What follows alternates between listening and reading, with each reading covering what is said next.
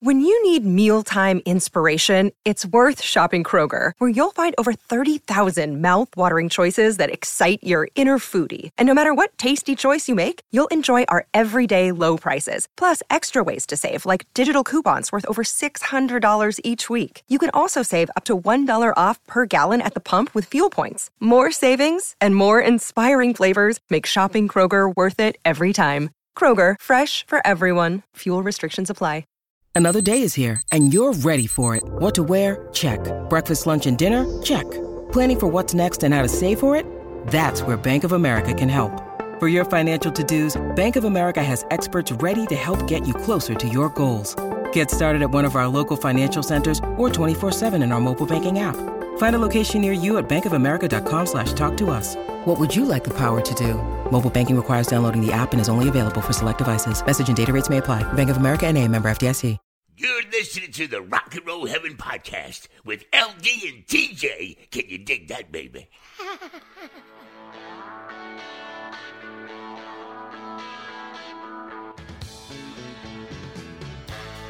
Hey guys, welcome to Rock and Roll Heaven, the podcast where we talk about the lives, careers, and deaths of famous musicians. I am your host, LD. Along with me for this magical Christmas ride is TJ. Oh, hey. Merry Christmas, you guys. Merry Christmas. TJ just gave me her Christmas present, and I'm so excited about it because it was 60 batteries. I was going to say, it's batteries. It's batteries. I'm the only person on the planet that's like, yes, batteries. She gets so excited about batteries. It's all she's wanted for her birthday, for Christmas, and all she ever says anything is batteries. So I bought her 60 freaking batteries. Oh, thank you so much. I should last us about 12 episodes. Yep. So at this exact moment when this is coming out, it will be Christmas Eve. So is it Christmas Eve or Christmas Day? Christmas Eve. I thought it was Christmas Day. I think it's Christmas Eve. Whatever the Wednesday is. Hang on. Let's hold on, guys. We're going to figure out what day it is. Wednesday is Christmas Day. Christmas Day. It's okay. Christmas Day. All right, then. Unless it comes out before midnight. No, it's going to come out on Wednesday at 3 p.m. So, yeah, so it'll be Christmas Day. Hooray! Huzzah! I like Christmas Day. That's when we always opened up like one or two gifts on Christmas Eve, and then the rest came on Christmas Day. So I think a lot of people do that if you celebrate Christmas. Also, and I know we're going to talk a lot about Christmas, but I would also like to wish everyone out there a happy Hanukkah as well, and just a happy holiday season if you celebrate something else. Happy Kwanzaa. Yes. But for the purposes of this episode, because it comes out on Christmas Day and because of the topic, we are celebrating Christmas. Christmas. Christmas time is here. Stop it. Also, I did that totally in the wrong key. Sorry. Also, Whamageddon check-in. Are you okay? I am still surviving Whamageddon. I am still surviving Whamageddon. I was treading on very thin ice today, though. We should say when we are recording this, we're still about a week out from Christmas, so we could still get hit. We still could get hit, but we'll post so it. far. We'll post our facial reactions if we get hit. Yeah. Just make sure if you do get hit, just to take a photo of your face and just go Whamageddon got me. But I was in Sephora and they had all the Christmas music on. So I popped in my headphones and just listened to a podcast about Jonestown. Well, all right then. Yeah, it was like the least Christmassy Christmas thing. Fair enough. Yes. Well, I know you're very excited to find out who I have chosen for this very special Christmas episode. Who are we talking about today? We're going to talk about Bing Crosby. That's so odd that you would choose that topic.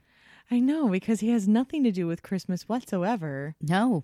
It couldn't possibly be because he has, like, I think the top Christmas song of all time. Ever. I think he's the top one. We'll find out if I actually got that in my research or not. It's been really, really crazy, and I did my best. I do want to mention, before the trolls get to me or people get upset, that I left things out. So here's the thing. This is an abridgment for the most part on Bing. 1, because I wanted to keep it to 1 episode. 2, I wanted to focus a little bit more, and I didn't do that much, but a little bit more on White Christmas, both the movie and the song, as well as Holiday Inn. And a little tidbit of knowledge, dropping some knowledge on y'all. These are my future in-laws that come from this family.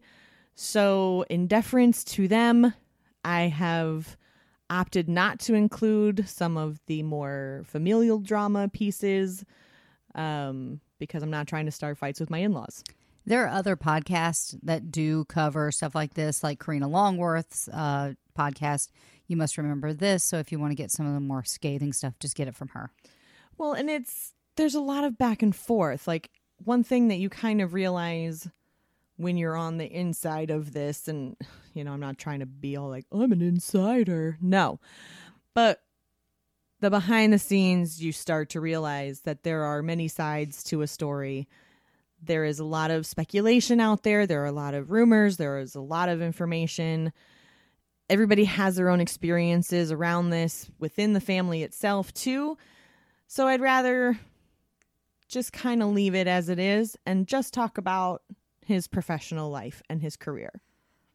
I respect that. Because that's, I mean, realistically, oftentimes when we report on something that we found, we even put out there quite frequently, like, this is not our opinion, this is just what we found, and we don't try to speculate anyways. So I'm just staying even further away from all of that than maybe we normally would based on what we find in our research. So, funny story, when I met Chip, my fiance, it was around Christmas time as well. And so when he told me his name was Chip Crosby, in the back of my head, not ever out loud, but in the back of my head, I'm like, haha, like Bing. Like, because it was Christmas time. So then, much to my surprise, a couple weeks later, when I learned that it was true, I kind of was like, wait, what? No. Because, like, what? No. So, you know, it was pretty funny. So, if you're not aware of who Bing Crosby is, I don't know if we can be friends anymore, but he was an American singer, comedian, and actor. He was born Harry Lillis Crosby Jr. on May 3rd, 1903 in Tacoma, Washington, in a house that his father built. Wait, what's his middle name? Lillis. Lillis. Where does that come from? I don't know. I've never heard that name before. Well, you might get a hint in a second. Okay. His father was Harry Lowe Crosby, and he was a bookkeeper, and his mother, Catherine, or Kate Helen née Harrigan. Bing was the 4th of 7 children. A lot of kids. Because they did not have contraception back Well, then. it was the early 1900s. It was a different time, as we like to say. Yep. A different time. I mean, his parents were born in the 1800s, so yeah. Yeah. I mean. Well, his mom was Irish American. Mm-hmm. His dad was part Scottish. So, fun fact. I'm starting the fun facts early in the episode, folks. Woohoo. Woo! Fun fact. An ancestor on his father's side, Simon Crosby, emigrated from Scotland to New England in the 1630s during the Puritan migration to New England. Holy cow. And another line, also on his father's side, Crosby is descended from Mayflower passenger William Brewster. Okay, that's awesome. Isn't that cool? I don't know when my grandmother came over, but talking about like multiple, so she was one of 13.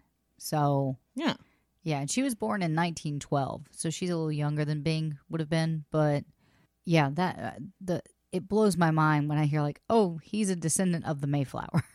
Yeah, it's crazy. Holy cow! I mean, that was way back, but still interesting information. So without getting into too much, we just threw a fun fact in. In 1906, his family moved to Spokane, Washington, where he was raised. In 1913, his father built a house at 508 East Sharp Avenue. The house sits on the campus of Bing's alma mater, Gonzaga University. So how did he build a house on the property of the school? They may have moved it there. I'm not sure. I honestly don't know. But it functions today as a museum housing over 200 artifacts from his life and career, including his Oscar. So that's kind of cool. That is cool. But I'm guessing they had to have moved it unless the university built onto their property. That's what I was going to say, was maybe that, like, when was which was there first? Was it the school or was it the property? Has since the school purchased up the land around there, and since Bing was an alumni, did they preserve it? That kind of thing. Like, yeah, I have no clue. No clue. Anyways, moving on. So, you want to know how Bing got his nickname? I do, actually. There are two stories. So, on November 8th, 1937, after Lux Radio Theater's adaptation of She Loves Me Not, Joan Blondell asked Crosby how he got his nickname. His response was, "Well, I'll tell you. Back in the knee breeches day, when I was a wee little tyke, a mere broth of a lad, as we say in Spokane, I used to totter around the streets with a gun on each hip. My favorite after-school pastime was a game known as Cops and Robbers. I didn't care which side I was on. When a cop or robber came into view, I would haul out my trusty six-shooters made of wood and loudly exclaim, 'Bing, bing!' As my luckless victim fell clutching his side, I would shout, 'Bing, bing!' and I would let him have it again. And then his friends came to his rescue. Shooting as they came, I would shout, 'Bing, bing, bing, bing, bing, bing, bing, bing!' Not the normal pew, pew, pew, Right. pew. Right. Blondell replied, 'I'm surprised they didn't call you Killer Crosby. Now tell me another story, Grandpa.' Crosby replied, 'No, so help me, it's the truth. Ask Mr. DeMille,' who I'm assuming was also in this interview. And DeMille replied, 'I'll vouch for it, Bing.'" Wait, what DeMille is this? Like the DeMille? I'm assuming Mr. DeMille. Mr. DeMille. Huh. I don't know. I'm wondering which Seems DeMille about is. the right time frame. Yeah, it does. So, even though that was really fun, it would seem that story was pure whimsy for dramatic effect. And the truth is that a neighbor, Valentine Hobart, named him Bingo from Bingville after a comic feature in the local paper called the Bingville Bugle, which the young Harry liked. In time, Bingo got shortened to Bing. So choose the story you like, I guess, but supposedly the latter is the correct one. In 1917, Crosby took a summer job as property boy at Spokane's auditorium, and it's in quotation marks. I'm not really sure why, but it is. Anyways, he took this summer job as a property boy, where he witnessed some of the finest acts of the day, including Al Jolson, who held him spellbound with ad-libbing and parodies of Hawaiian songs. He later described Jolson's delivery as electric. Crosby graduated from Gonzaga High School, today is Gonzaga Prep, in 1920 and enrolled at Gonzaga University. He attended Gonzaga for 3 years but did not earn a degree. I feel like I should be giving you $1 every time you say Gonzaga. Drinking game. Give the kids some juice. As a freshman, he played on the university's baseball team, and later in the 1930s, his friend and former classmate, Gonzaga head coach Mike Pekarovich appointed Crosby as an assistant football coach. The university granted him an honorary doctorate in 1937. Today, Gonzaga University houses a large collection of photographs, correspondence, and other material related to Crosby.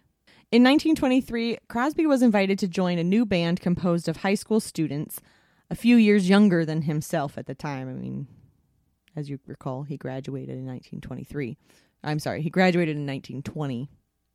Al Rinker, Miles Rinker, James Heaton, Claire Pritchard, and Robert Pritchard, along with drummer Crosby, so I guess Bing was the drummer at that point, formed the Musical Ladders, who That's a mouthful.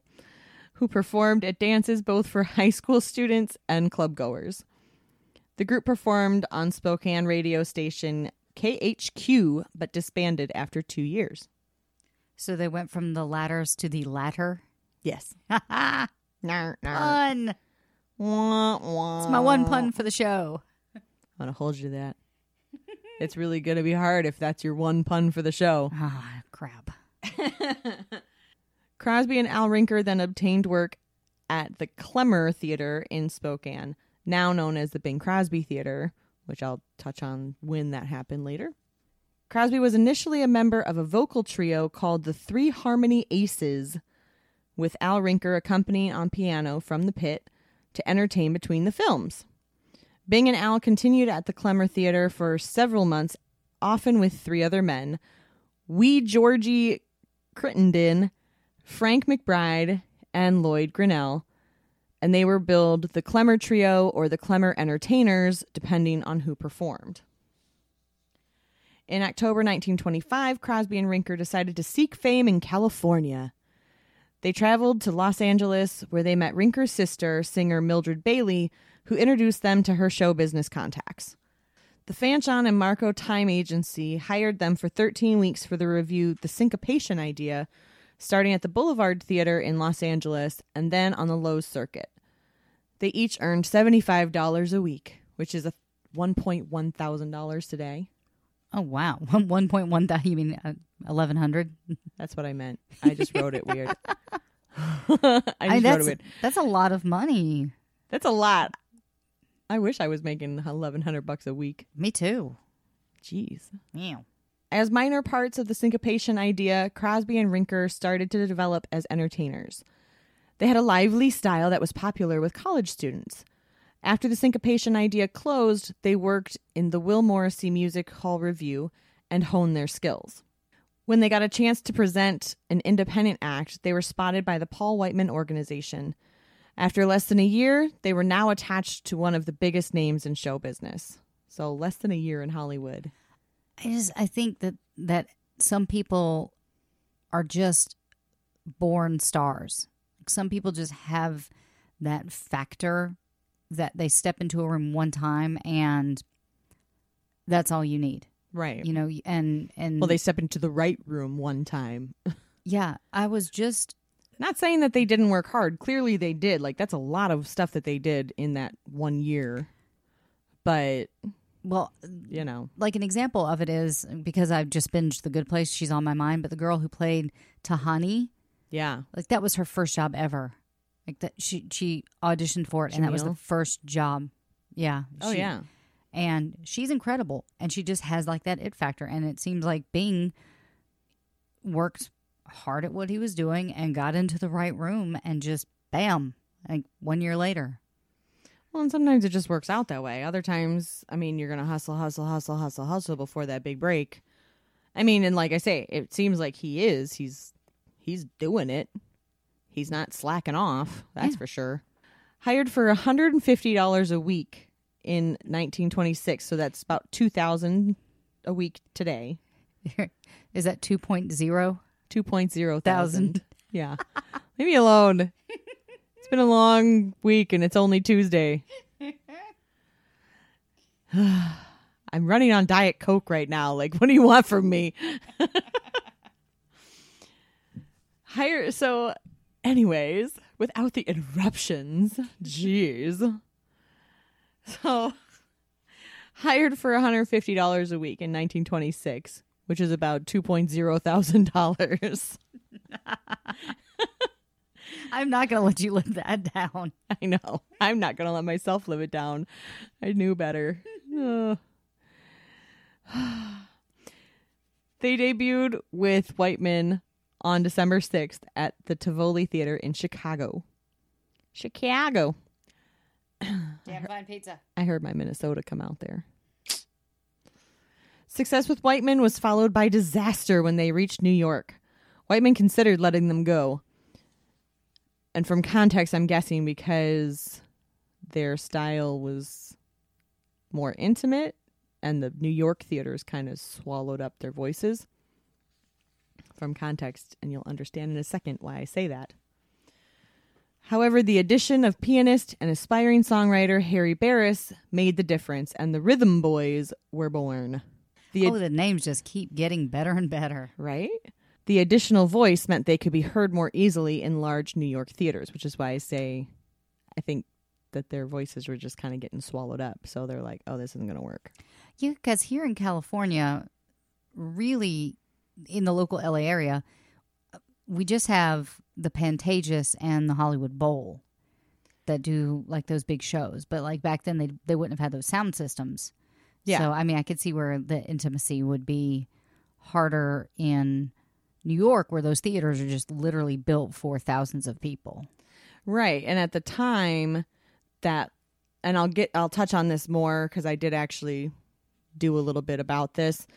At the time, you know, those big vaudevillian acts relied on that belting loud voice to help be heard through those theaters. So even with good acoustics, you're relying on yourself.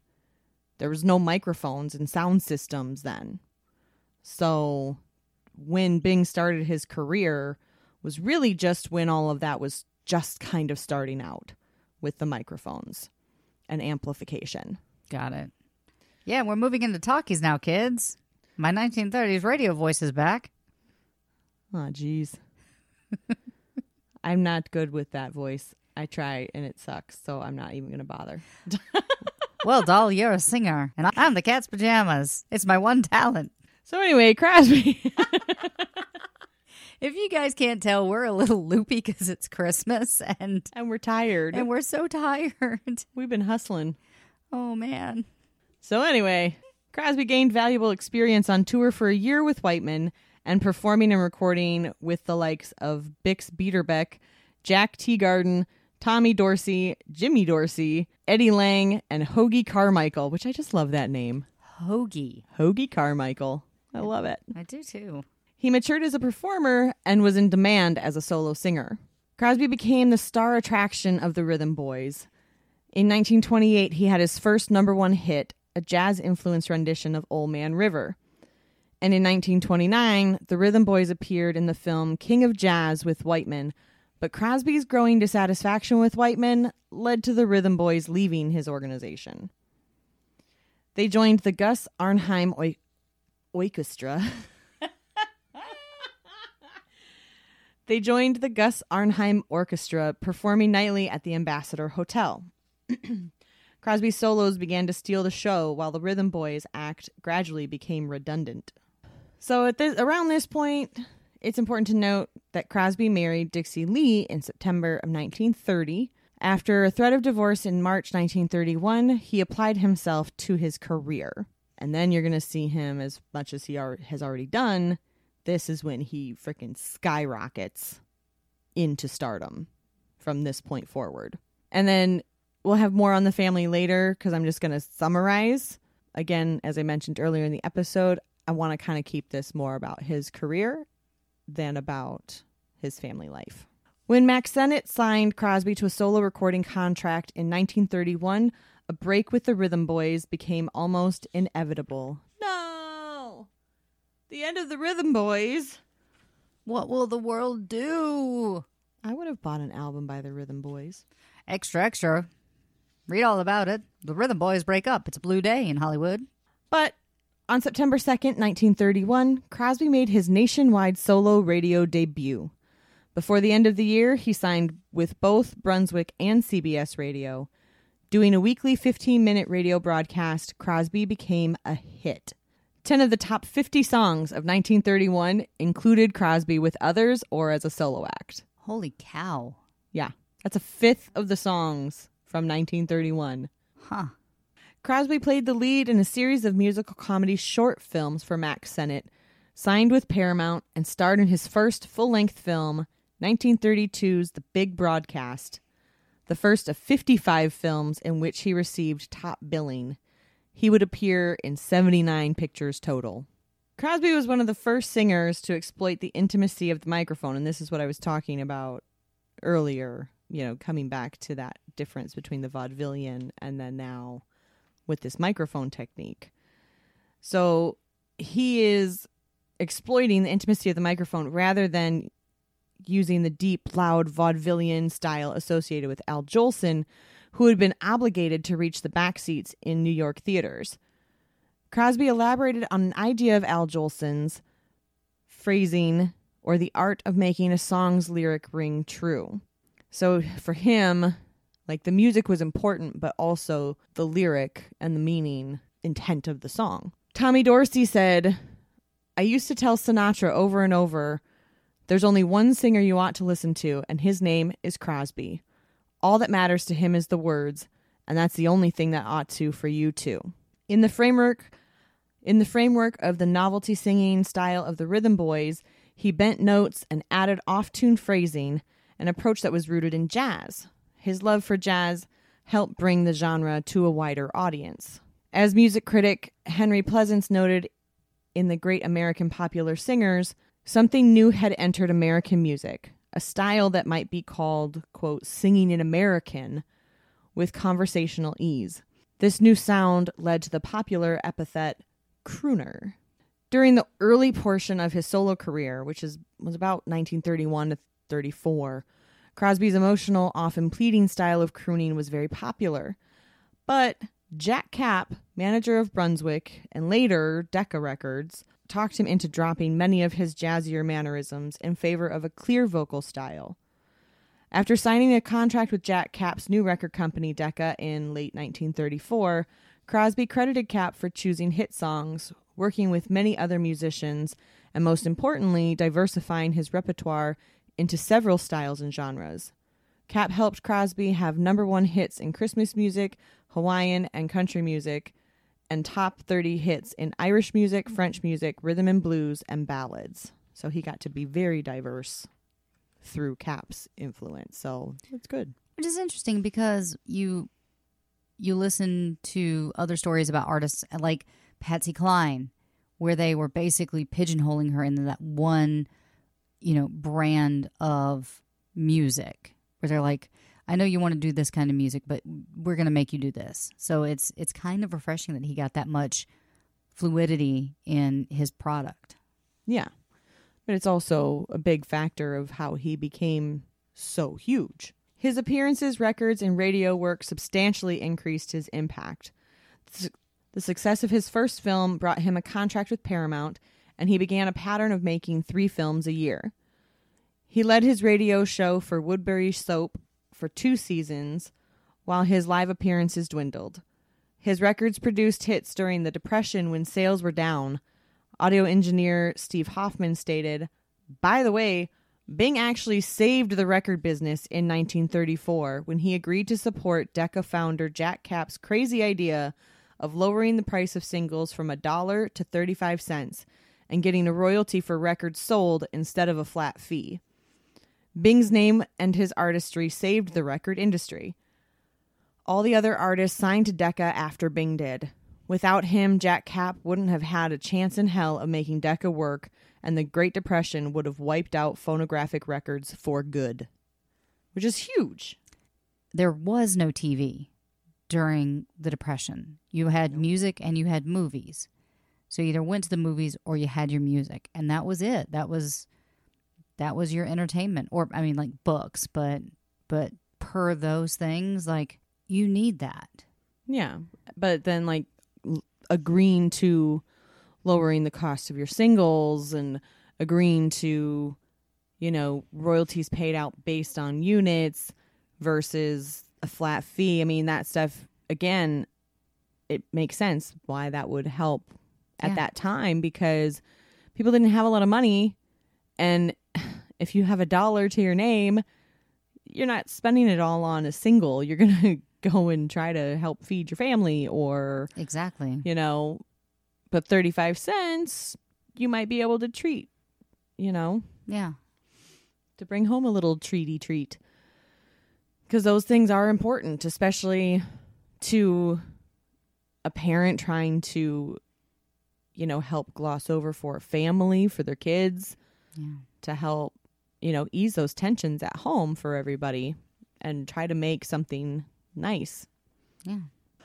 By 1936, Bing replaced his former boss, Paul Whiteman, as host of the weekly NBC radio program Kraft Music Hall, where he remained for the next 10 years. Where the blue of night meets the gold of the day, with his trademark whistling, became his theme song and signature tune. He had already been introduced to Louis Armstrong and Bessie Smith before his first appearance on record. Crosby admired Armstrong for his musical ability, and the two remained friends for decades. Like, they were really close friends, according to Chip, and you can leave that in. Like, they were very close friends throughout the rest of their lives. In 1936, Crosby wanted Armstrong to appear in a screen adaptation of The Peacock Feather that eventually became Pennies from Heaven. Armstrong's musical scenes and comic dialogue extended his influence to the silver screen, creating more opportunities for him and other African Americans to appear in future films.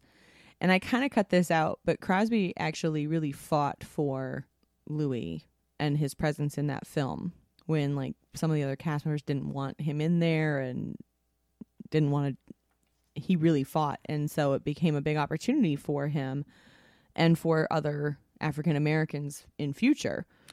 I mean, at that point, African Americans were like seen almost as a caricature in film, because prior to that, they weren't in film. Or there was a blackface like actor in the minstrel shows and madrigals and like. Well, you spoke about Al Jolson. I mean, he did The Jazz Singer, and I love hearing stories about this because there are people that are fighting for diversity in film, and God love it. Like, yeah. Well, and not only did he fight for Armstrong to be in the film, but Crosby also ensured that behind the scenes, Armstrong received equal billing with his white co-stars and treatment, honestly. Dude, that's awesome. Yeah. Armstrong appreciated Crosby's progressive attitudes on race and often expressed gratitude for the role in later years, because it did. It opened up doors for him. It opened up doors for other African-American artists, both actors and musicians. Like, he was very progressive with all of that. Like, he didn't exclude anybody. And if you're talented, he admired you no matter what. I've come to the moment of smiles. White Christmas and Holiday Inn. Okay, I'm going to need you to stop making that face. It's kind of creeping me out. What's smiling? Yeah, but you almost have crazy eyes. All right. So we've come to my favorite part of the episode. I'm going to talk about White Christmas, the song, and Holiday Inn. The biggest hit song of Crosby's career was his recording of Irving Berlin's White Christmas, which he introduced on a Christmas Day radio broadcast in 1941. The song was actually conceived by Berlin on the set of the film Top Hat in 1935. He hummed the melody to Astaire and the film's director, Mark Sandrich, as a song possibility for a future Astaire Ginger Rogers vehicle. Astaire loved the tune, but Sandrich passed on it. When Crosby first heard Berlin play White Christmas in 1941 at the first rehearsals for Holiday Inn, he did not immediately recognize its full potential. Crosby simply said, "I don't think we have any problems with that one, Irving," and they moved on. The song appeared in the movie Holiday Inn, released because it was actually written for Holiday Inn. And the film was released August 4th, 1942. And you would wonder maybe why that is the case, because it seems like it would be a holiday movie, and with White Christmas being so big. But I'll explain. So the basic plot of the movie is that Jim Hardy, played by Crosby, Ted Hanover, played by Fred Astaire, and Lila Dixon, played by Virginia Dale, have a popular New York City musical act. On Christmas Eve, Jim prepares for his final performance before retiring with Lila to a farm in Connecticut. Lila tells Jim she's fallen in love with Ted instead. Heartbroken, Jim bids them goodbye. The following Christmas Eve, Jim is back in New York City with plans to turn his farm into Holiday Inn, an entertainment venue open only on holidays, to the amusement of Ted and his agent, Danny Reed, who was played by Walter Abel. Danny is accosted by aspiring performer Linda Mason, played by Marjorie Reynolds. He refers her to Holiday Inn and Ted's club, and chaos and romance ensues. I really just, I didn't want to give you the full plot. No spoilers, guys. Pass. Oh, come on.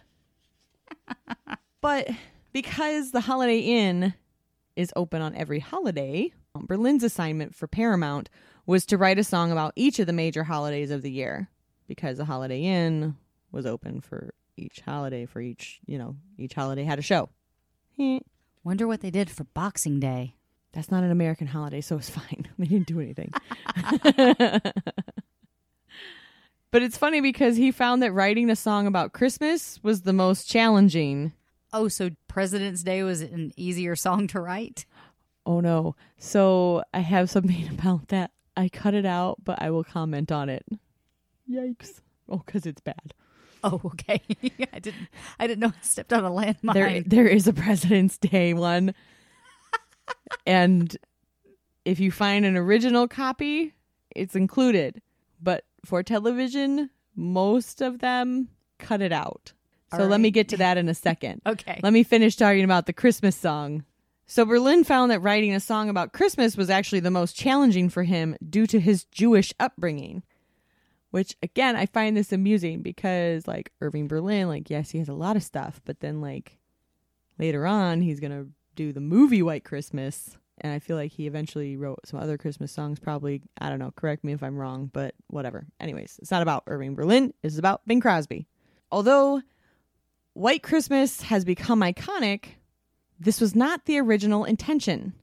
The song Be Careful It's My Heart, played during the Valentine's Day section of the film, was originally intended to be a bigger hit when production of Holiday Inn commenced.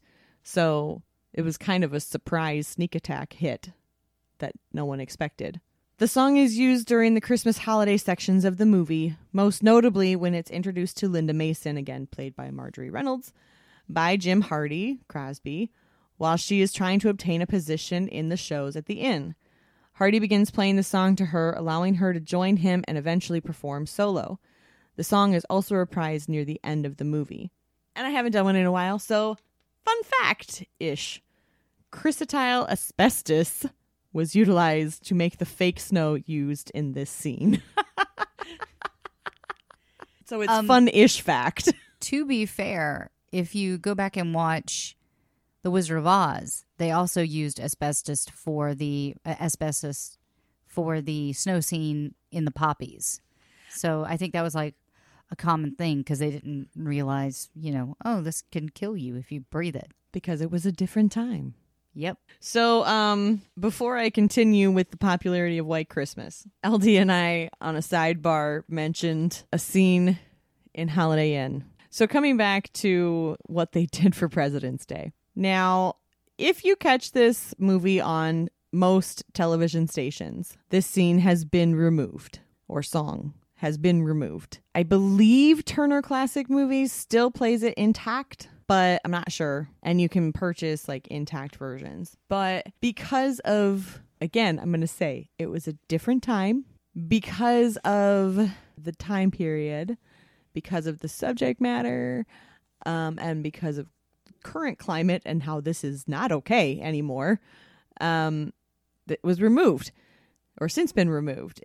There is a scene, I think it's Lincoln's birthday or something for President's Day. Mm-hmm. There's a song that is performed by someone in blackface. Oh dear. Following the minstrel trend of the 20s and 30s. Okay. So I can see why that was removed. Yeah, so it has since been removed from most television airings, at the very least. Moving on to happier things. Back to White Christmas, because that's a safe song. Crosby's record hit the charts on October 3rd, 1942, and rose to number 1 on October 31st, where it stayed for 11 weeks. So throughout the holiday season. A holiday perennial, the song was repeatedly re-released by Decca, charting another 16 times. It topped the charts again in 1945 and a third time in January 1947. The song remains the best-selling single of all time. Fun fact. That was also fun. Yeah. What you just said was fun.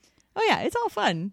But extra fun fact. According to Guinness World Records, his recording of White Christmas has sold over 100 million copies around the world, with at least 50 million sales as singles. Yeah, I call that popular. Another fun fact. I have 3 fun facts on this song. So here we go. Another fun fact. Fun fact number 2. And I kind of brought this up a little bit during our episode on our favorite Christmas songs. I briefly mentioned it, but here's the full fact. His recording was so popular that he was obliged to re-record it in 1947 using the same musicians and backup singers. The original 1942 master had become damaged due to its frequent use in pressing additional singles. Okay. Although the 2 versions are similar, the 1947 recording is what you generally hear today, like on the radio. So 5 years go by, and there's so many pressings, he has to re-record it because the original recording is too damaged and too degraded to any longer produce pressings. Were you saying, though, that at some point, because it had degraded so much and he hadn't re-recorded it until 1947, that they had to fill it in with music? So I think maybe where I'd heard it from maybe got it a little bit skewed, and I repeated it, so I apologize. This is what I had found via the Wikipedia article, which from other fact checking that I have done with my fiance, some other things were very true. So I imagine this is correct. Okay, fair enough. Fun fact number 3. In 1977, after Crosby died, because, spoiler alert, it's rock and roll heaven. He gone. What? Sorry. What show have I been doing? I don't know. The song was re-released and reached number 5 in the UK singles chart. Crosby was... and here's what's kind of funny. Remember I told you when he first heard it, he's like, okay, yeah, that song's fine, whatever. He was dismissive of his role in the song's success, stating a jackdaw with a cleft palate could have sung it successfully. Okay, that's kind of cool. So he's putting the credit back to Irving Berlin and the composition and the music, or the composition and the song that he wrote, which is awesome of him. But it is still by far the most iconic rendition of the song. It's been covered 1 billion times, but his is... Yeah, so there's a reason why they're still playing it 79 years later. Oh, yeah. It's iconic. It's the version. I guess it's pretty good. Yeah, it's all right. So that's my fun facts on the song. Crosby also charted 23 Billboard hits from 47 recorded songs with the Andrews Sisters, whose Decca record sales were second only to his throughout the 1940s. And they had all those war anthems, right? Like the Don't sit under the apple tree with anyone else but me. Yeah, so they were his most frequent collaborators on disc from 1939 to 52, and they would sing together on the radio throughout the 40s and 50s, and they also appeared as guests on each other's shows and on Armed Forces radio service during and after World War II. So they both did a lot of shows for the war effort. During World War II, Crosby made live appearances before American troops in the European theater. He learned how to pronounce German from written scripts and read propaganda broadcasts intended for German forces. The nickname Der Bingle was common among Crosby's German listeners and came to be used by his English-speaking fans. In a poll of U.S. troops... I think it's Der Binga. Der Bingle.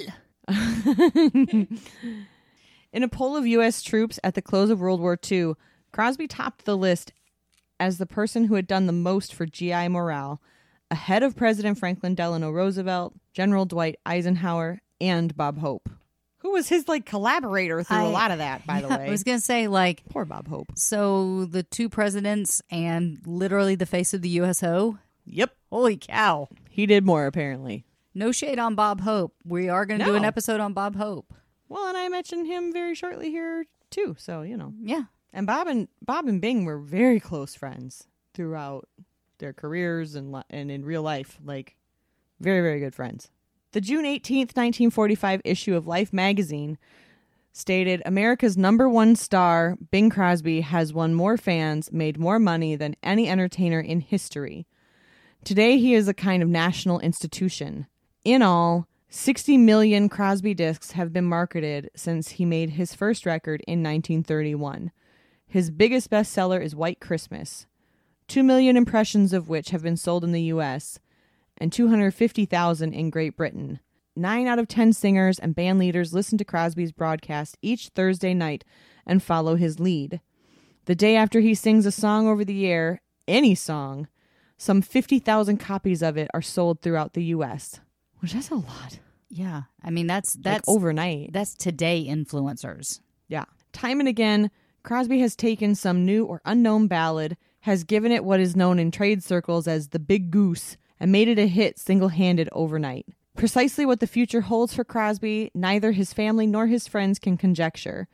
He has achieved greater popularity, made more money, attracted vaster audiences than any other entertainer in history, and his star is still in the ascendant. His contract with Decca runs until 1955. His contract with Paramount runs until 1954. Records which he made 10 years ago are selling better than ever before. The nation's appetite for Crosby's voice and personality appears insatiable. To soldiers overseas and to foreigners, he has become a kind of symbol of America, of the amiable, humorous citizen of a free land. Crosby, however, seldom bothers to contemplate his future. For one thing, he enjoys hearing himself sing, and if ever a day should draw when the public wearies of him, he will complacently go right on singing to himself. In the wake of a solid decade of headlining mainly smash hit musical comedy films in the 1930s, Crosby starred with Bob Hope and Dorothy Lamour in 7 Road to musical comedies between 1940 and 1962, cementing Crosby and Hope as an on and off duo, despite never officially declaring themselves a team in the sense that, like Laurel and Hardy or Dean Martin and Jerry Lewis were teams. When they appeared solo, Crosby and Hope frequently made note of the other in a comically insulting fashion. They performed together countless times on stage, radio, film, and television, and made numerous brief and not-so-brief appearances together in movies. Crosby won an Oscar for Best Actor for his role of Father Chuck O'Malley in the 1944 motion picture Going My Way, and was nominated for his reprise of the role in The Bells of St. Mary's opposite Ingrid Bergman the next year, becoming the first of 6 actors to be nominated twice for playing the same character.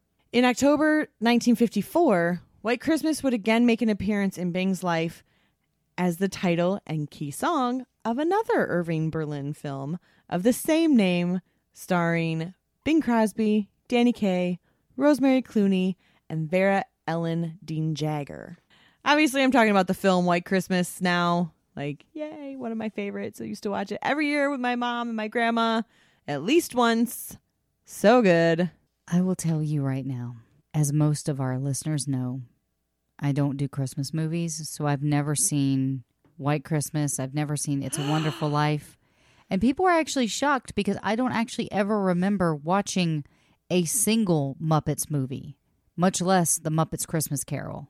So I'm a little behind. Okay, I'm really disappointed on the Muppets thing, but I mean, I know you. I know you don't watch Christmas movies, so I'm not shocked at all, especially because we've already discussed this. And I made you listen to Snow after our Christmas songs episode. If you're not familiar with the movie, as LD isn't, I will briefly run down the opening synopsis for you. I'm assuming it's about Christmas? It takes place at Christmas. Okay. It has Christmas themes. Okay. Yeah, I'm out. I'm already out. But also has war themes. Ooh, I like war.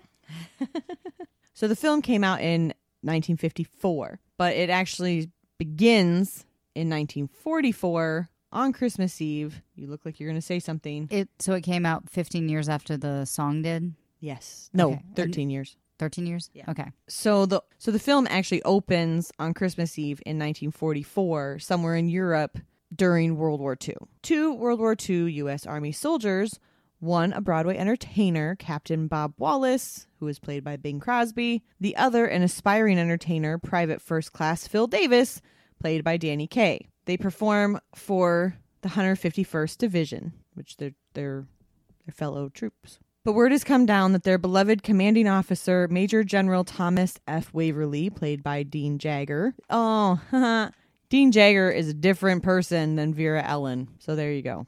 So it's not Vera Ellen Dean Jagger. It is Vera Ellen and Dean Jagger. I love you, but we're keeping that part in. No, because I'm not definitely do. editing it. No, definitely do, because I needed to correct myself from earlier. And I'm not going all the way back. Their beloved commanding officer, Major General Thomas F. Waverly, is being relieved of his command. He arrives for the end of the show and delivers an emotional farewell. After the war, Bob and Phil make it big in nightclubs, radio, and then on Broadway, eventually becoming successful producers. After the war, Bob and Phil make it big in nightclubs, radio, and then on Broadway, eventually becoming successful producers. They receive a letter from their mess sergeant from the war, asking them to look at an act that his two sisters are doing. Doing a favor for their mess sergeant, the two go to see the act. If you know the movie, it's a brilliant sisters song and act. It's great. And become smitten with the sisters. After some twists and turns, they all end up on a train to Vermont and stage a show at a sleepy little inn. Per the usual, there's romance, musical numbers, and pulled heartstrings that all amount to a classic holiday film. Go watch it if you haven't seen it. No. Oh, it's so good. I love it. Crosby also received critical acclaim for his performance as an alcoholic entertainer in December 1954 during the release The Country Girl, and received his third Academy Award nomination. Such a happy holiday film. Or not. I don't know. I love how that one was released in December and White Christmas was released in like October or something. Shortly before his death in 1977, he had planned another Road to film in which he, Hope, and L'Amour search for the Fountain of Youth. What is a road to? So there was a series of films that he did with Bob Hope and Dorothy L'Amour. They did 7 of them. I mentioned it at the beginning. Yeah, I heard you say Christmas. that. And like, for those who don't know, I went to film school. So how do you not know these? It apparently wasn't on the radar. I've never heard of the Road to franchise. So it's like Road to Hong Kong, Road to Utopia, Road to Rio, Road to Bali, Road to Hong Kong. Got it. Okay. Basically, they get together and they travel somewhere, and it's funny. Okay. But so then this last one that they were planning but did not ever get to film was the three of them going in search of the Fountain of Youth, because by now he's like 74. And again, I mentioned earlier that he and Bob Hope were very close and very good friends in real life. In his 1990 autobiography, Don't Shoot, It's Only Me, Bob Hope wrote, "Dear old Bing, as we called him the economy-sized Sinatra, and what a voice. God, I miss that voice. I can't even turn on the radio around Christmas time without crying anymore." Because that's the thing. I mean, he's kind of like, he had this whole huge career, but he's still really known for his Christmas music. So we've talked about some of his music. We've talked about some of his movies. He also had a television career, although not as successful as his other branches of radio and recordings and film. The Fireside Theater in 1950 was his first television production. The series of 26-minute shows was filmed at Hal Roach Studios rather than performed live on the air. The telefilms were syndicated to individual television stations. He appeared countless times as a guest on the musical variety shows of the 50s and 60s, as well as numerous late-night talk shows with his own highly rated specials. Bob Hope memorably devoted one of his monthly NBC specials to his long intermittent partnership with Crosby, titled On the Road with Bing. So again, on the road. Crosby was associated with ABC's The Hollywood Palace as the show's first and most frequent guest host, and appeared annually on its Christmas edition with his wife Catherine, his second wife, and his younger children, and again, I'll touch on that briefly later. In the early 1970s, he made 2 late appearances on The Flip Wilson Show, singing duets with the comedian. Bing Crosby Productions, affiliated with Desilu Studios and later CBS Television Studios, produced a number of television series, including Crosby's own unsuccessful sitcom The Bing Crosby Show in the 1964-65 season, with co-stars Beverly Garland and Frank McHugh. The company produced 2 medical dramas, Ben Casey and Breaking Point, and the popular Hogan's Heroes military comedy, as well as the lesser-known Slattery's People. I can imagine, though, like if he was doing like not only the circuit, but also having his own variety show, there were so many variety shows of the 50s and 60s, and that was like their peak time. Right, exactly. Like he's doing all these different things. So television career, not quite as successful. I mean, it still sounds pretty darn successful. It's better than anything I've done. Right? So, you're getting to see, like, as the years progress, he builds on his career. So he's not as much hustling and touring and radio and all this. Kind of still radio. But he's kind of shifting into more entrepreneurship along with those endeavors. But he's carried a career through every medium imaginable at this point. He's done the radio, he's done the albums, he's done film, and he's done TV. I mean, he's got a career in literally every facet of the entertainment industry. He's done live theater. I mean, he's kind of done it all. You would think so, but now he's coming to the back end. And it's actually Crosby's influence that drove some of radio and recording to where it is today. So essentially, and I cut a lot of this out, it is incredibly interesting, but it gets very long. And again, so we're keeping it to one episode and just the highlights. But briefly, basically Bing, with the new technologies that he had seen during his travels for the war and coming back, he wants to pre-record his radio shows. Because at the time, basically they had to do 2 shows every night. They had to do one for East Coast and one for West Coast. So if he did a radio show, he had to do 2. And then sometimes things would get messed up or they'd have to ad-lib lines where he maybe didn't want to goof. So he wanted to record so he could record longer and cut bits out that didn't work. And then he had one recording that would play for both broadcasts. Smart. Yeah. Incredibly smart. Yeah. So he was working with somebody, John T. Mullen, on this, who had seen these, I think it's called magnetapes or something similar to that. And I'm sorry, I cut it out and now I can't remember the name of it. But basically they're trying to develop this into existence. And that's kind of where I'm picking up now. It's like that's the background here of why he wants to do this. So Crosby influenced the development of the post-war recording industry. After seeing a demonstration of a German broadcast quality reel-to-reel tape recorder brought to America by John T. Mullen, he invested $50,000 in a California electronics company called Ampex to build copies. He then convinced ABC to allow him to tape his shows, which that was a battle. They didn't want him to pre-tape. They wanted to do it live. And he battled with them for like a year at least on this. Wow. Like he was a trailblazer. He became the first performer to pre-record his radio shows and master his commercial recordings onto magnetic tape. Through the medium of recording, he constructed his radio programs with the same directorial tools and craftsmanship, editing, retaking, rehearsal, time shifting, used in motion picture production, a practice that became an industry standard and has led to where we are right now. In this very room that we're sitting in. Mm-hmm. Pre-recording this, highly editing, particularly this episode, retaking, particularly this episode, because I apparently can't talk tonight. She has the mush mouth tonight. I really do. So, and yeah. Sniffles. Sorry. Kitties. But I do... I love that. I find that fascinating. I do too. Because you don't ever think, like, how did this get started? No. I love this too. And it killed me to have to take a lot of that out because it was really interesting. But to preserve the direction I was trying to take the episode, it ultimately had to go. But I like that you figured out how to fit it in because that's so interesting to me. Oh, like, yeah.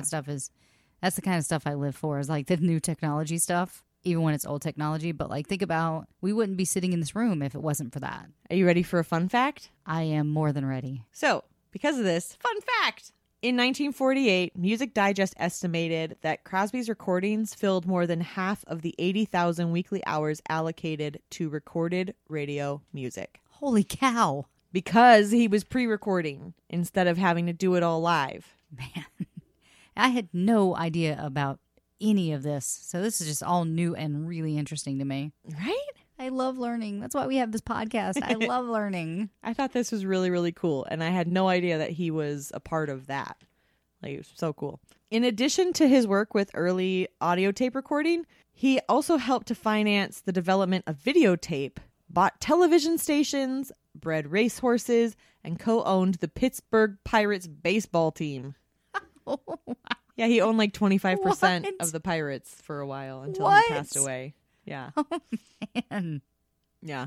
Nuts. Oh, and another fun fact to do with the horses, the racehorses, because he was big into thoroughbred racing.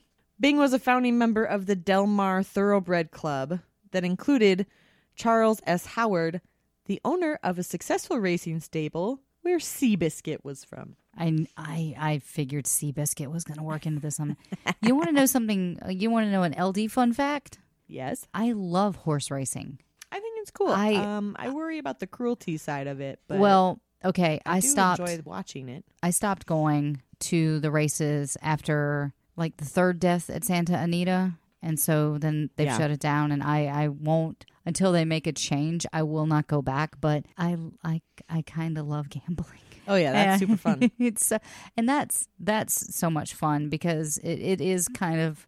It's kind of like my baseball. Like you just go, you get some food, you get something to drink. I don't drink, but like Coca-Cola is just as tasty as booze. Says you.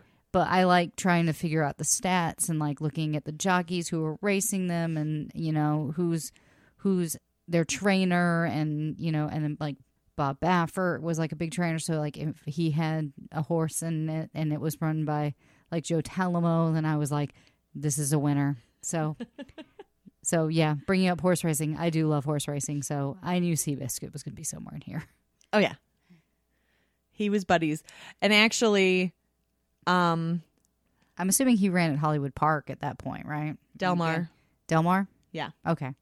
So actually, guy that owned the stable where Seabiscuit was, Charles S. Howard, had a son, Lindsay Howard, clearly, who became one of Bing's really close friends and whom Bing named his fourth son after, who is Chip's dad. Oh, that's awesome. So in essence, Chip is the junior Lindsay named after Charles Howard's son. So Chip is affiliated to Seabiscuit in 4... I'm 6 degrees of separation. 4 degrees of Seabiscuit. separation. Chip is like the Kevin Bacon of old Hollywood. He really is. I'm not even kidding. So, as I mentioned, I will now briefly touch on the wives and children. Crosby was married twice. His first wife was actress and nightclub singer Dixie Lee, who I mentioned earlier. He was married to her from 1930 until her death from ovarian cancer in 1952. They had 4 sons, Gary, twins Dennis and Philip, and Lindsay, Chip's dad. Yay.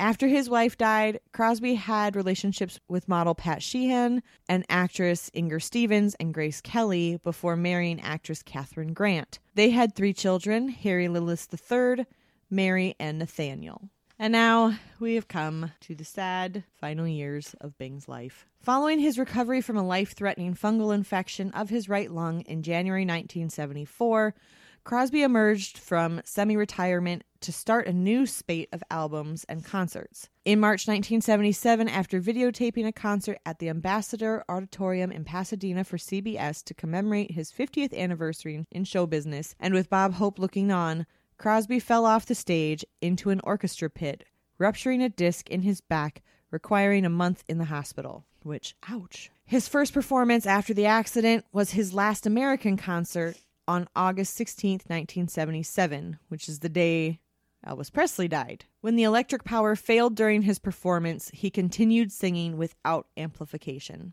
In September, Crosby, his family, and singer Rosemary Clooney began a concert tour of Britain that included 2 weeks at the London Palladium. While in the UK, Crosby also recorded his final album, Seasons. His last TV appearance was a Christmas special taped in London in September 1977 and aired weeks after his death. It was on this special that he recorded a duet of The Little Drummer Boy and Peace on Earth with rock star David Bowie. Love. You know there's no fight in there. That's my episode, right? I thought I already claimed him. No, I claimed him because I've got like 18 books on David Bowie. I think I traded you Bowie for Prince. Fair enough. I like they're like trading cards. All right, I'll take Kurt Cobain, and you can have Ella Fitzgerald and Louis Armstrong.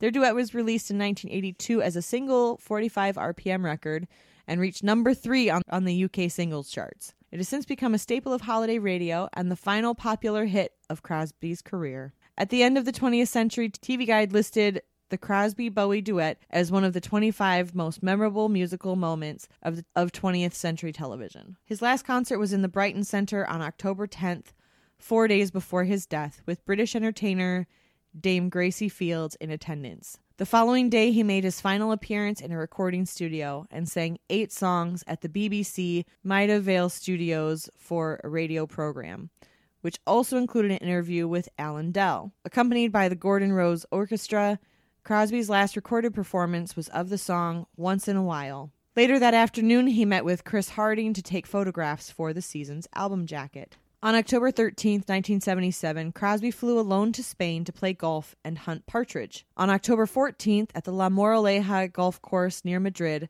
Crosby played 18 holes of golf. His partner was World Cup champion Manuel Pinheiro. Their opponents were club president Cesar de Zulueta and Valentin Barrios. According to Barrios, Crosby was in good spirits throughout the day and was photographed several times during the round. At the 9th hole, construction workers building a house nearby recognized him, and when asked for a song, Crosby sang Strangers in the Night. Did he ask them to hold off on jackhammering till he got his shot in? I don't know, maybe they traded. Reportedly, Crosby's last words were, "That was a great game of golf, fellas," and then "let's get a Coke," as he and his party headed back to the clubhouse. At about 6:30 p.m., Crosby collapsed about 20 yards from the clubhouse entrance and died instantly from a massive heart attack. Oh, wow. That was fast. Yeah. Like, no warning, prior no issues, nothing, just like boom. Bam. Oh my gosh. Yeah. At the clubhouse and later in the ambulance, house physician Dr. Layaseca tried to revive him but was unsuccessful. At Reina Victoria Hospital, he was administered the last rites of the Catholic Church and was pronounced dead. On October 18th, following a private funeral mass at St. Paul's Catholic Church in Westwood, Crosby was buried at Holy Cross Cemetery in Culver City, California. A plaque was placed at the golf course in his memory. So, a few fun facts and legacy bits. He is one of 33 people, only 33 people, to have 3 stars on the Hollywood Walk of Fame in the categories of motion pictures, radio, and audio recording. Which I think I mentioned that to you before, that Bing has multiples. He has 3. I think you have. Mm-hmm. I like when we throw in if they have the star on the Walk of Fame. I like that. He has 3. Show off. Well, but his career was so expansive, I'm actually surprised he only has 3. I don't know how he could have any more than that, but, you know. I mean, he's got theaters named after him and the Pride of Gonzaga, and he's got 3 stars on the Walk. I think he's doing okay. Yeah, he's fine. He's doing fine. He's got a legacy. He's cool. Yeah, he's cool. I know, I feel so stupid even reading off legacy. I'm like, he's Bing frickin' Crosby. Hello. Calypso musician Roaring Lion, I love that, wrote a tribute song in 1939 titled Bing Crosby, in which he wrote, "Bing has a way of singing with his very heart and soul, which captivates the world. His millions of listeners never fail to rejoice at his golden voice." Bing Crosby Stadium in Fort Royal, Virginia, was named after Crosby in honor of his fundraising and cash contributions for its construction from 1948 to 1950. In 1962, Crosby was given the Grammy Lifetime Achievement Award, and I want to say something along the lines of like he was the first one to get one of these types of awards. And I'm sorry, everybody, I accidentally cut it out while I was trimming, and I had no idea where it went. So It's my just bad. Gone, Daddy, gone. It's gone. It's okay. I did my best. Well, without that one fact, I mean, Bing just sounds like he's a louse. He's a layabout. I clearly screwed up this entire episode because I missed that one. And It could be the same as this, or it could not. I don't know. Couldn't tell you. We're tired. I'm tired. In 2006, the former Metropolitan Theater of Performing Arts, or the Met, in Spokane, Washington, was renamed to the Bing Crosby Theater, which I kind of briefly mentioned earlier. In 2007, he was inducted into the Hit Parade Hall of Fame, and in 2008, the Western Music Hall of Fame. On June 25th, 2019, the New York Times Magazine listed Bing Crosby among hundreds of artists whose material was reportedly destroyed in the 2008 Universal fire. Remember when that article came out and we all got upset? Oh, yeah.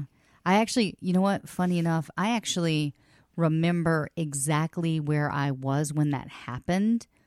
I was in Pittsburgh doing a showcase for like young actors, and I remember freaking out because it was just and it's just coming out now finally because they were able to like figure out through catalogs and stuff what they actually missed. Major artists like Elton John and Aretha Franklin's masters are gone, and Bing Crosby's. Yeah, and it's one of the biggest losses in music, in my opinion. Is losing those masters, and you can never get those back. It's just, well, they're pieces of history. Like, you can have copies, and you can back up the catalog and all that to make sure that you have it and have preserved it, but it's not the same as the original masters. No, and that's why I find it interesting when they put them in the salt mines. Oh yeah, because I feel like the master should be in the salt mines. Yeah, and if you guys don't know what we're talking about, a lot of film preservation, they actually keep them in salt mines because it absorbs moisture, and so it's temperature controlled. The moisture is controlled, and so the risk of it degrading over time due to atmospheric reasons or random fires and disasters. Yeah, greatly decreases when you place them into, and they're literal salt mines. So yeah, that's what we're talking about. Salt mines. Yeah, yeah. So that's what we're talking about when we talk about salt mines. Yeah. So to wrap us up, Crosby's was among the most popular and successful musical acts of the 20th century. Billboard magazine used different methodologies during his career, but his chart success remains impressive. 396 chart singles, including roughly 25 number one hits. Crosby had separate charting singles every year between 1931 and 1954. The annual re-release of White Christmas extended that streak to 1957. He had 24 separate popular singles in 1939 alone. He may have been the best-selling recording artist with up to 1 billion units sold. And that's with a billion. B. Billion. Say that one more time. Billion. Billion. With a B. With a B. As in boy, as in Bing, as in boy, oh boy, that Bing. Yes. Billion. Billion. Oofa. Statistician Joel Whitburn at Billboard determined that Crosby was America's most successful recording act of the 1930s and again in the 1940s. For 15 years, Crosby was among the top 10 acts in box office sales, and for 5 of those years, he topped the world. He sang 4 Academy Award-winning songs and won the Academy Award for Best Actor for his role in Going My Way, which I mentioned earlier. A survey in 2000 found that with over 1 billion, again, billion, with a B, movie tickets sold, Crosby was the third most popular actor of all time, just behind Clark Gable with 1.16 billion and John Wayne at 1.11 billion. God. The International Motion Picture Almanac lists him in a tie for second on the all-time number 1 stars list with Clint Eastwood, Tom Hanks, and Burt Reynolds. His most popular film, White Christmas, grossed $30 million in 1954. That is $280 million in today's values. And that's Justin? That's just White Christmas. No, and that's just in 1954? Yes. Holy cow. Adjusted for inflation, that has to be... That's a lot of money. That's That's a stupid amount of money. That's probably better than the $1,100. Oh, no. Yeah, 30 million in 1954, so that's about 280 million with inflation. So, yeah, it's a lot more than the $1,100. The $1,100, yeah. Leave me alone. It's been a long day. He received 23 gold and platinum records, according to the book Million Selling Records. And I will leave you with this final fun fact. The RIAA did not institute its gold record certification program until 1958, when Crosby's record sales were actually low. Before 1958, gold records were awarded by the record companies. Universal Music, owner of Crosby's Decca catalog, has never requested RIAA certification for any of his hit singles. So 23 gold and platinum records is actually pretty low compared to what it probably should be. But that's the estimate by this book, Million Selling Records. Okay. Of what he would have. I don't know. Again, I just work here. I don't know. So very impressive career by Mr. Crosby. That was an awesome episode. I did not know any of that, and I didn't realize how much of a pioneer he was. How many things he had his fingers in. I mean, that was impressive. Thank you for that. That's fun. You're very welcome. Hey, guess what? What? Merry Christmas. Merry Christmas. Aw. Well, that's the end of the episode, and because we love you guys so much, there is going to be an episode on New Year's Day, and maybe, just maybe, if you're not on Santa's naughty list, maybe you'll get a very secret episode that we recorded in the Wayback Machine. So keep your ears out for that. So long ago. It was so long ago. Well, we actually weren't allowed to release it because the artist that we interviewed was actually under contract up until just recently. So we actually couldn't release the episode because we were too close to him being hot. So, oh, well, then there you go. Yeah, so we're really excited to bring you that, guys. Maybe we'll bring that to you if you're good. But it's actually our first interview with a live person other than Adam Todd Brown. So it was a really fun episode to record for us. So we're excited to bring that to you guys. But that's about it for this episode. Thank you guys so much for checking us out. We hope you all had a very happy and safe holiday. And especially heading into the new year, we will talk to you next week. And guys, this holiday season, please remember Uber and Lyft are a thing. Don't drive under the influence. Your life is so important to us, and we want you guys to be safe this holiday season. So always choose a designated driver or use one of the rideshare programs. Or taxis are still a thing. Taxis are still a thing. But my little tiny town doesn't have Ubers and Lyfts because there's not enough people to warrant them. But we still have taxis even in my tiny town. So there you go. Yeah. So being the holiday season, I'm actually not going to read our Patreon because I know that this time of year, some people don't have that extra cash. And so we'll talk about our Patreon later. But you can find us on Twitter if you want to send us some Christmas love at Rock and Roll LT. We're on Facebook celebrating the season at Rock and Roll Heaven Pod. It's a party over on Instagram at Rock and Roll Heaven LT, and you can email us at rockandrollheavenlt@gmail.com. Again, thank you guys. We love you so much. We hope that you have a wonderful holiday season no matter what you celebrate, and we will see you guys next week. Hey, TJ. Yeah. Is that mistletoe above your head? Nope. Dang it, you didn't even look. All right. Bye. Bye.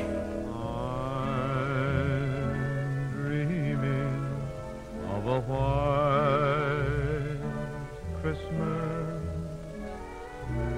just like the ones I used to know, where the treetops glisten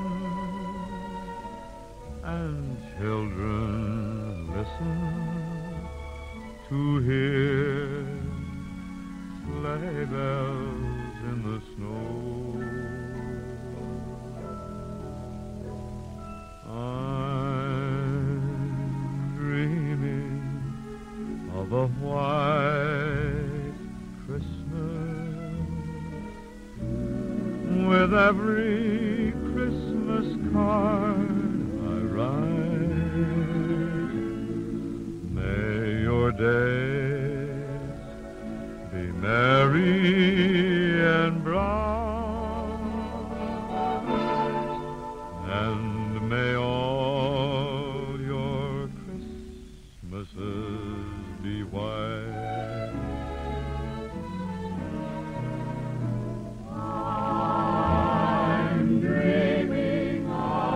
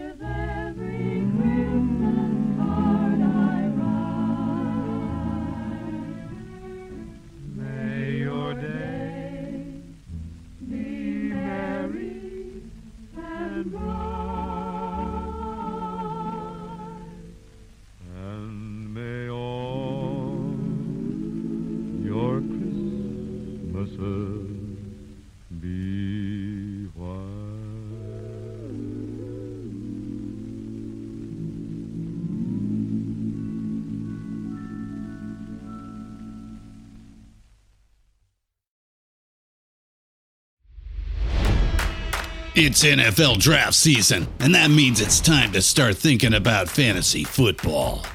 FantasyPoints.com features industry-leading experts and prognosticators using proprietary hand-charted data to help you score more fantasy points. FantasyPoints.com is the place to go for whatever kind of fantasy football you play. Whether you play fantasy football, daily fantasy sports, or do a little bit of everything, Fantasy Points has the meticulously researched content to guide you to victory. And why wait for the fall? Fantasy Points also covers the new spring football league, the UFL. Join the guru, John Hansen, Scott Barrett, Joe Dolan, and other massive names in the fantasy football universe with an exclusive offer. Use code Pantheon for 15% off any Fantasy Points package, including the all-in package, with access to every article, tool, and data nugget that Fantasy Points has to offer. That's FantasyPoints.com and code Pantheon for 15% off at Fantasy Points. FantasyPoints.com, code Pantheon. Score more fantasy points.